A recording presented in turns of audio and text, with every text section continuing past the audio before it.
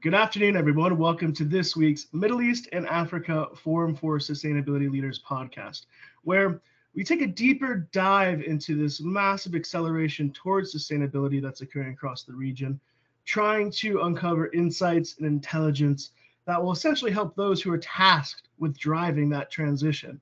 The topic that we'll be tackling today, I think, is a very significant one, which is cultivating green talent, pathways to educate employees on sustainability practices.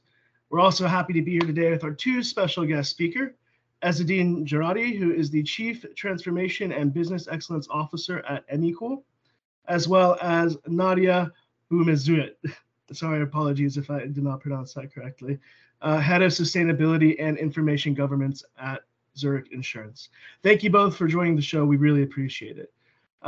Nadia, I just wanted to first kick off with you to get your overall opening comments on this topic. It's very significant. All organizations are in full sprint mode trying to tackle this challenge. What are your overall thoughts on the discussion? Yeah, I think education is a very important component to this sustainable transition that we all talk about, because really it touches every area of the business. And it's important that people across the organization have a base understanding of what it means. And I think it's certainly a topic we need to address, and also attracting the right talent and upskilling existing talent. Where it is, because sustainability can mean so many things, especially for companies, and it's always evolving. Where do you start with trying to get that base definition that you can work off of and help upskill your employees? I think you have to make it relatable to the company itself. So meaning, depending on what industry you're in, what does it mean for you as an organization? Because it's such a vast topic and there's so many aspects to it. How do you make it relatable so that people say, okay, I work for such and such company, and to us it means this, right? And I think then it makes it a bit easier for people to understand. Ezzeddine, I just wanted to also get your thoughts, your opening comments on this massive topic. Also, why, of course, educating employees on sustainability is important for the organization, the benefits of it as well. Thank you, Brian. Well, as Nadia was mentioning, it's a new topic. And similar to any new topic, there are certain aspects that need to be addressed foremost, which is basically, what does this topic relate to me? See, as Simon Singh said, there are three questions you ask in any organization: the what, how, and why. So sustainability came, and it is now redefining the why. The why of most organizations has always been the financial benefit to the shareholders. It's no more the case. There are many new whys. It's energy transition, it's circular economy, it's protecting the climate, it's CO2 emission, it's engagement, it's inclusion and diversity. So all these new topics, they're unknown. And most important, they do have a relevance to the industry you're working for. So in order to bridge this gap, the talent existing in your organization, they will be focused already on the business objective that is currently being set by the original why, which is basically the financial benefit of the shareholders. However, with the introduction of sustainability and the intricacies that it entails, there should be an extension of knowledge to all those employees, addressing the gap in knowledge and addressing the relevance that they need to do in their day-to-day operation. So this is basically a first step every organization needs to do in this journey towards sustainability. Do you think in most organizations, because you look at the sustainability journey, there's some who are farther along than others, right? Some are at point A and some are more advanced. Do you think most employees at organizations know what that why is for sustainability? Do you think that's being communicated clearly, or do you think internally there needs to be, let's say, more done in order to establish that buy-in from employees to want to learn about sustainability? Well, to be honest, since it is the first step to be done, I do agree with you that not a lot of organizations engage with their internal stakeholders to discuss these issues. Moreover, with their external stakeholders, because at the end of the day, if you're a company, you're offering a product or a service. So you have internal stakeholders and external stakeholders. And as per the standards in Sustainable Development Goals, goal number 17, it's partnership. So what does this entail? The why has to be a form of design thinking, collaboration, brainstorming of understanding. And in technical terms, this is part of the materiality matrix that you need to build for your organization. So I do agree with you that not a lot of people understand the new why of the organization. However, it is very important to be a starting point of discussions with internal stakeholders as well as external stakeholders. And Nadia, from your perspective, how do you engage in that internal discussion? Where's your starting point? You know, what are the first steps you need to take in order to drive that dialogue, to define the why, to establish buy-in and incentive for sustainability education and upskilling? I think for us as a multinational company, our sustainability strategy is set at a group level. It's then cascaded down. And I think by setting clear targets and goals, you can actually discuss the why and make it clear, what are we trying to achieve? And for us, we have a framework that goes across 3 pillars, which is customer, planet, and people. And within those pillars, we make clear, what are we trying to achieve within, and then make it relatable to every role. So for example, someone who sits in finance needs to understand that now they're not only looking at financial statements, but they're also looking at non-financial reporting and disclosure. In marketing and communications, for example, they need to be aware of how to communicate those new messages and ensure that we're not greenwashing, right?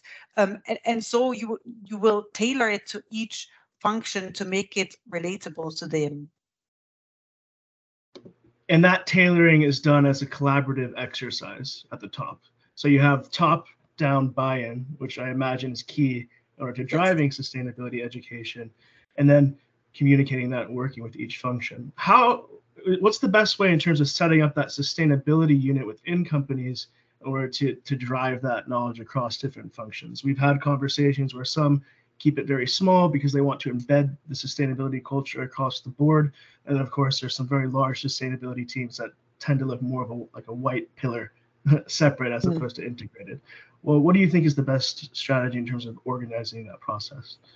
I think what really works well is to have champions in each department so that, you know, they come from their space and can ask the right questions, and also translate those targets to their colleagues, right? So they can be ambassadors and champions, and that also helps to really embed it into the entire organization, and then make it engaging, like make it fun. Don't, you know, if it's only like rigid training courses that somebody has to go through, it's not going to be embraced. Yeah, imagine there's a new certification course for someone that's probably developing every other week at the moment, sustainability. And, you know, some of them, to be very honest with you, are not all that. I think a lot of training institutes and companies have identified that there's a need, and they're, you know, jumping on the opportunity. But oftentimes, people inside the organization can actually work together and find solutions and you know, apply their thinking to immediate solutions that are around them without having like a classical training course for it. And Ezzeddine, I just wanted to bring you back on that topic as well. What is your kind of best way to effectively engage employees with sustainability? And then also, Nadia touched on it briefly as well, how you tailor sustainability education to match different roles or sustainability, let's say, goals for each function. I totally agree with Nadia on one point, and I will touch base on it and the framework I'm gonna lay down. So I believe an organization needs to create 3 tracks working together to achieve a proper, I call it contamination, a useful contamination for this new topic, which is sustainability. I'm a firm believer in governance. Governance is a structure which facilitates how decisions are tailored, made, and executed. So I would always start with the G. Top management support, committees, policies and procedures, facilitation, support, budget, etc., etc., etc. and aligning people to the same objectives, targets, and KPIs. So that's the G part, which is very important, because not having that, again, we will be having less willingness from people to be engaged or to enhance their education, to change their mindset of way of thinking. And moreover, as Nadia said, greenwashing would be the end result and not creating value. So that's the G part. The other part would be, definitely you need a function which is mostly responsible for the collaboration aspect. So, for example, setting down the strategy, cascading it, communicating with top management, creating programs, talking with the HR team for training, need analysis, etc., reporting, communicating, integration with the corporate communication, and then the execution on the ground. So what we try to do in our organization is through making the topic a fun. For example, a hackathon of ideas that within our industry we could benefit from, green ideas, simulations where we bring in a certain topic with a game and a simulation, and we engage the team. And through that simulation, we send a message, we make people learn, we let them ask questions. We, as Nadia said, find the relevance to their daily work as well. Moreover, we encourage people through our learning and development through tracks. But I believe, as Nadia said, this would be the least effective, because again, relying on a person to find the relevance will be very tricky. People will always find things that within their comfort zone, and you don't want to really have that. So I believe those three pillars would be a good foundation to work on in the first 3 years in the journey of, let's say, bringing in sustainability to the why of any organization. So developing metrics in order to track progress, essentially. Where do you begin to start that process? Is that something that is necessary to measuring success of employee education for sustainability?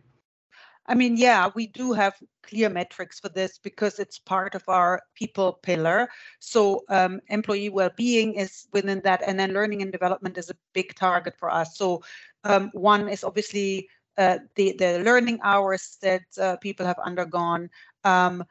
We conduct surveys and feedback. Obviously, there are other metrics that are set. Obviously, you have to measure, is it really effective? And what you find is that the more engaging it is, the more people get out of it. And I think Ezzeddine also reflected that. I am just as much a clear fan of governance. It all starts and ends there. And if we don't have a proper structure in place, this will lead us nowhere, because ultimately what we want is to really achieve impact and real value to the organization and go beyond profit and make sure that employees understand that they all have a role to play and they actually can contribute and be a part of that. So having the right metrics in place is certainly very important. And just following up on that, Ezzeddine as well, essentially it is, though, people, planet, profit, right? There needs to be a balance between all three. How do you convey that message where you're still integrating the business aspect of functions and not separating the two elements of sustainability and, of course, the profit-making side for employees, that it should be integrated one as whole? Well, that is a difficult aspect I think most organizations are currently facing, which is basically finding the balance between how you can incorporate sustainability. So is it basically an extreme makeover? Is it basically an integration? Is it basically augmenting what you basically have? So going back to your previous question, and I want to let's say correlate it to your current question. So there are metrics to see your progress in any facet in an organization, be it financial, be it operational, be it quality, be it sustainability, right? However, as we earlier said, that the why is changing, meaning how you are creating value, what stories are you deriving from the business that you are delivering, right? Be it a service or a product. So you see an organization moving forward, right, through the stories they are delivering, not necessarily through their GRI reports or any other reports. We know that reporting is a very important space for showcasing who you are, what you have done, right? However, the story, you need to read between the lines, the evolution of the stories, the interest, the reflection, the relevance. So these should be, I mean, again, this is an evolving science and practice, I would say. It's a new domain. Standards are still also emerging, and that's another topic to be discussed. However, when we started, our story was, okay, for example, in terms of inclusion of diversity, we had this number of female in these positions. Then it became this number of females in senior positions. Then it became this number of local Emiratis females in this position. So you see, the story is the same. It's women inclusion. However, the value is changing year to year to year. So the more you can extend the value you can deliver from a sustainability aspect you believe in or you support, this means that internally your processes are all working in the direction that you have basically you believe in, the why that you have outspoken about. So this could be a very important indicator. I know it's very qualitative at the moment because again, a tricky part about reporting, you can have an indicator and you can tell one or two or three or four stories out of it. So it's an evolutionary thing. It will evolve with time. However, there will be, let's say, indications about your maturity and what is going on in your organization. Nadia, I just wanted to pivot as well. We've been talking about internal collaboration a lot during this session. Where does external collaboration come into play? If we're talking about developing talent, educating employees, industry, academia engagement for developing talent for the future, developing programs, in your aspect, how critical is external collaboration to this process? There's also a need for external collaboration, but what I've seen is that a lot of academia is a bit behind in terms of what needs to be taught. And oftentimes it's faster to get this knowledge through courses, like short courses even, or just by acquiring the knowledge through other industry peers sometimes. I mean, I participate in a lot of industry working groups where you can really learn from other industries and more advanced best practices that can be applied. And oftentimes they're much more practical than any academic course could give you. I think academia is great to give a baseline, to give a foundational understanding. But for example, to really understand climate change, it's so scientific, it's very complicated and difficult to really understand. So how can you make this palatable, right? And there are different types of workshops that you can do where you can make it much more engaging and also faster learning. And I also would like to resonate with what Ezzeddine said earlier about the hackathons. We also run internal competitions where you get people to really come up with ideas that are concrete to the business that they can then implement really. And I think that has a lot of value. So more practical application than theoretical, and the possibility for industry then to take the lead in engaging with academia. You just mentioned climate change, so scientific could be very complicated. How do you ensure that you're speaking the right language across the company so people understand? Obviously, there's the engagement aspect, but where do you start to begin with that to make sure you don't lose interest? That's a tricky one, by the way, because when you're in the topic all the time, I have a tendency to forget how much I know and how my people that are opposite of me may not have that understanding and don't know the terminology, right? So you really have to try to gauge, like, where are they, how much understanding do they have, and sometimes just simply ask, what do you know, and then you know where to start and where to, and also sometimes they have fears, that you may need to address. Sometimes people also feel like there's nothing they can do and that it's all so overwhelming and that we're doomed. So I think we have to engage in those conversations to understand where they are so that we can also address them the right way. Ezzeddine, I just wanted to get your thoughts on those two questions as well, the external engagement piece, and then as well trying to speak that language that can really engage with internal employees. Yeah, well, I do agree with Nadia. It's not an easy task, and we need to think about it as a journey, in the sense that there is a lot of education and awareness that needs to happen at the beginning, and then with time, relevance starts emerging. So, but to put this in perspective, you need to define certain expectations, right? So you think of it as reverse engineering, in the sense that I want to achieve this milestone through a target. So a target, you set a target, and then you start working backward, right? What do I need to do? Who I need to speak with? Who do I need to engage? How do I push this objective forward, right? And you identify the stakeholders. It involves a lot of collaboration, by the way. So the sustainability team, I think they spend a lot of their time, as Nadia said, making sure that the people around us are still aware of the terminologies that we use and the relevance, etc., etc. So it's a lot of coffees, tea, whatever you want to call it, and again sticking to a target, because within any target you set, the bees have to work to let's say to take out the honey from this initiative. So if you want to call it like this. Well, it seems like 20 minutes goes by pretty quickly, but I just wanted to do one final closing comments for each of our guest speakers.